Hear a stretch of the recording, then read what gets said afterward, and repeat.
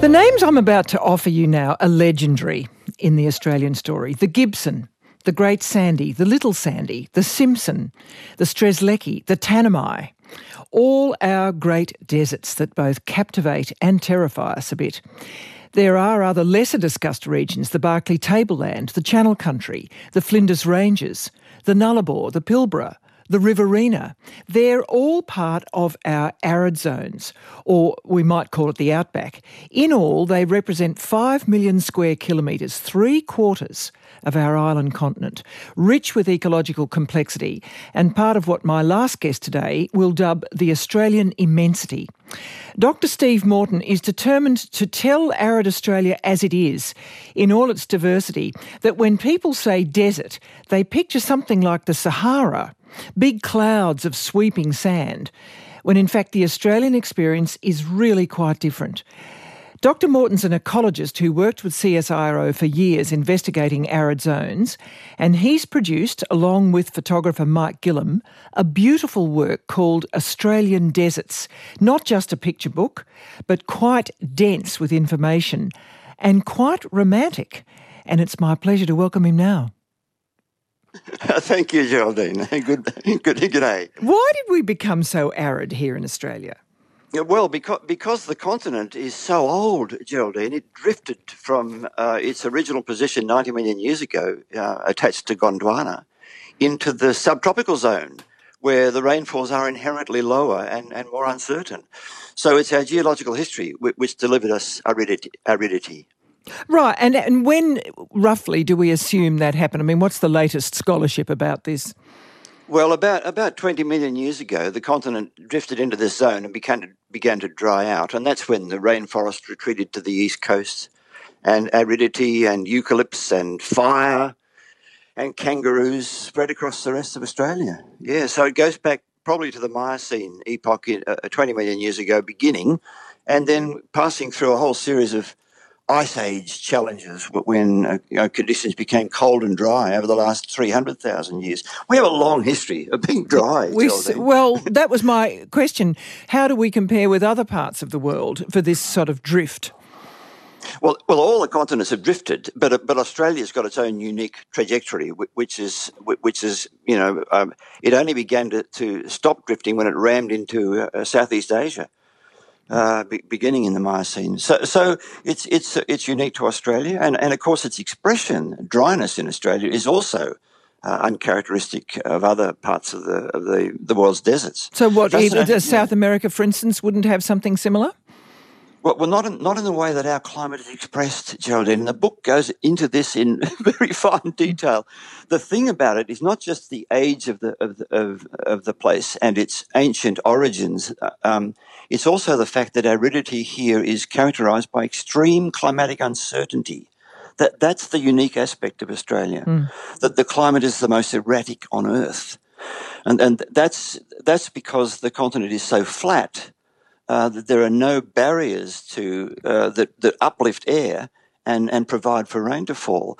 That means that the entire continent is exposed to the El Niño, Southern Oscillation, and all the other related climate phenomena.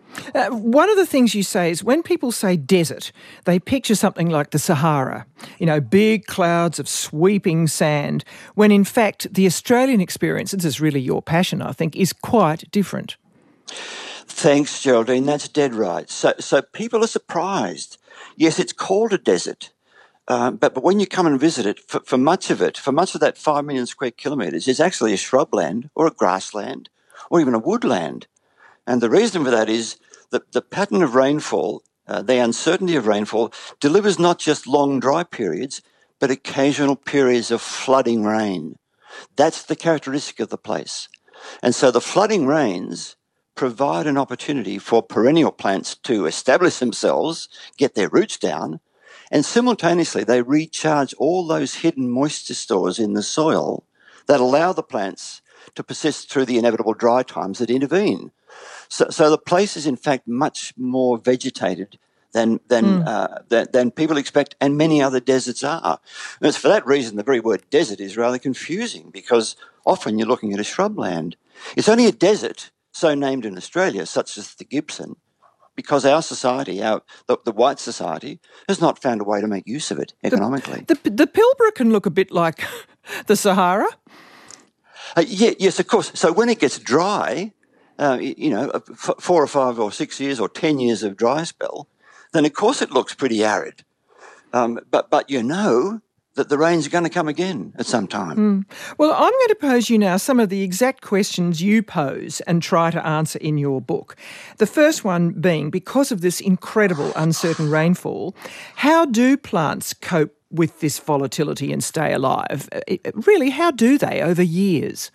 Through physiological adaptation to ensure that perennial plants can withstand the harsh, long dry spells that go on for years.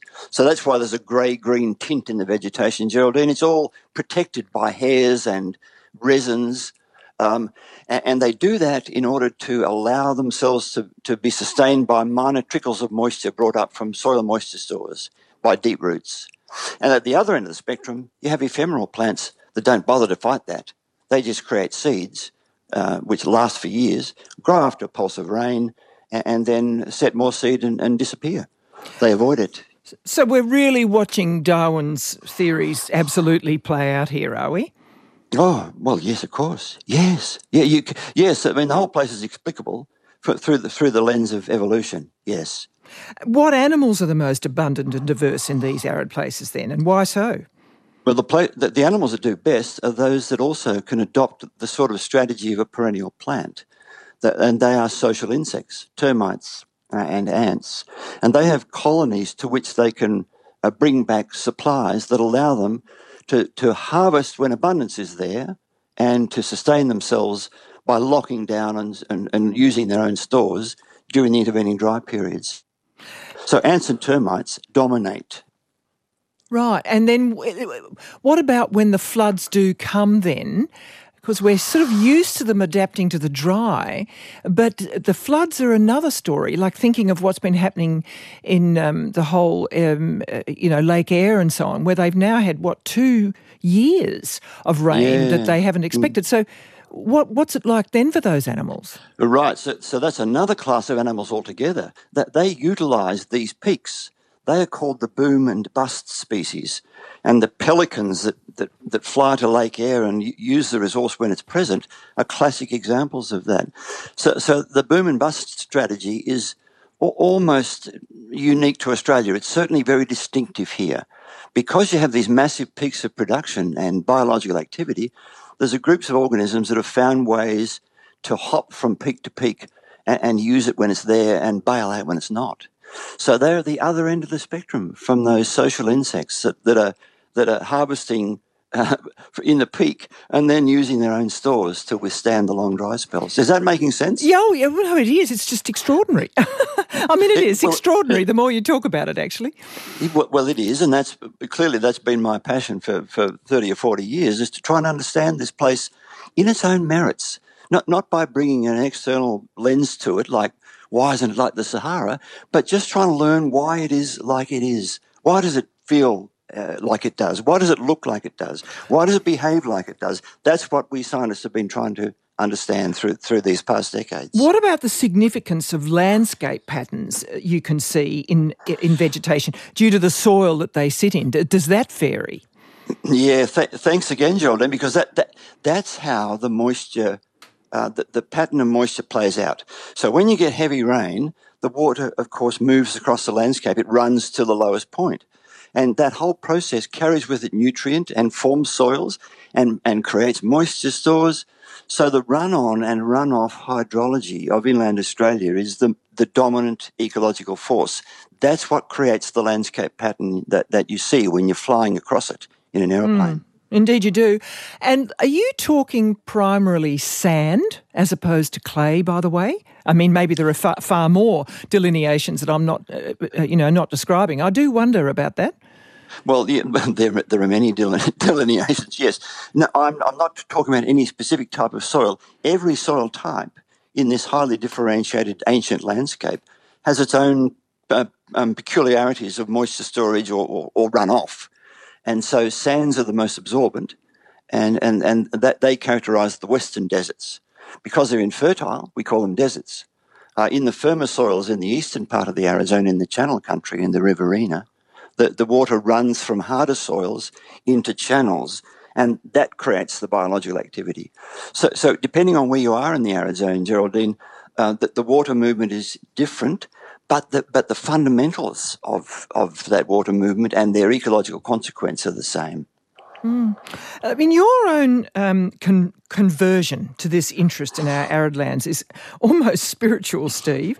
You write about in your teens, going with your father from his farm in the Murray River region across the Riverina to the Hay Plain, and you were there chatting with other farmers in a creek bed, as you do, thick salt bush around black box trees, when all the birds started to sing and you were enthralled. And this quote I've taken, "I was shaken loose from my destiny as a farmer and transformed into a desert ecologist," to which you've devoted yourself.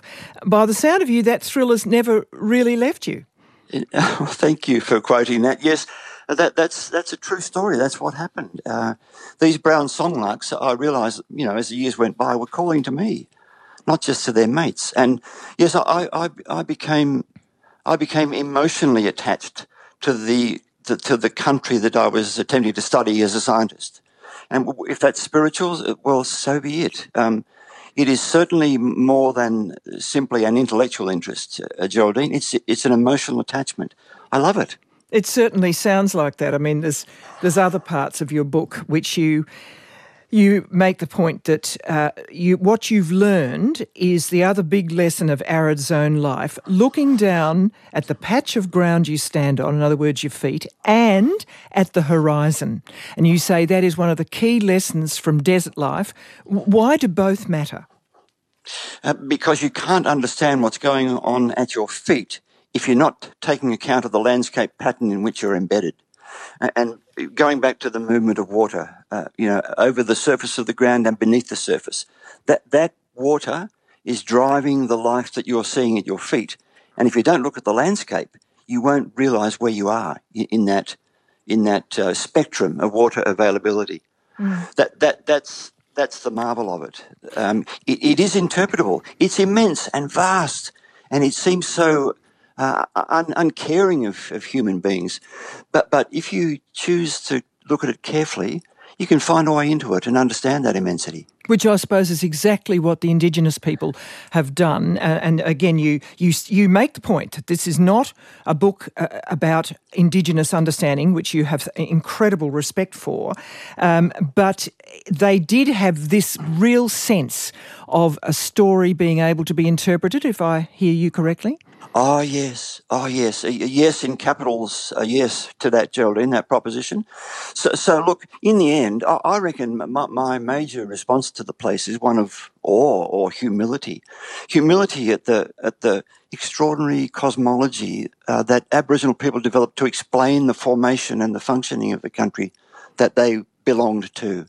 Awe and humility at the way in which the early white settlers found a way to make a living, scratching as it was in the early pastoral activity, and the fact that the successors to them are still present in a remarkable community across inland Australia. Yes, it's a matter of being humble and awed by the place.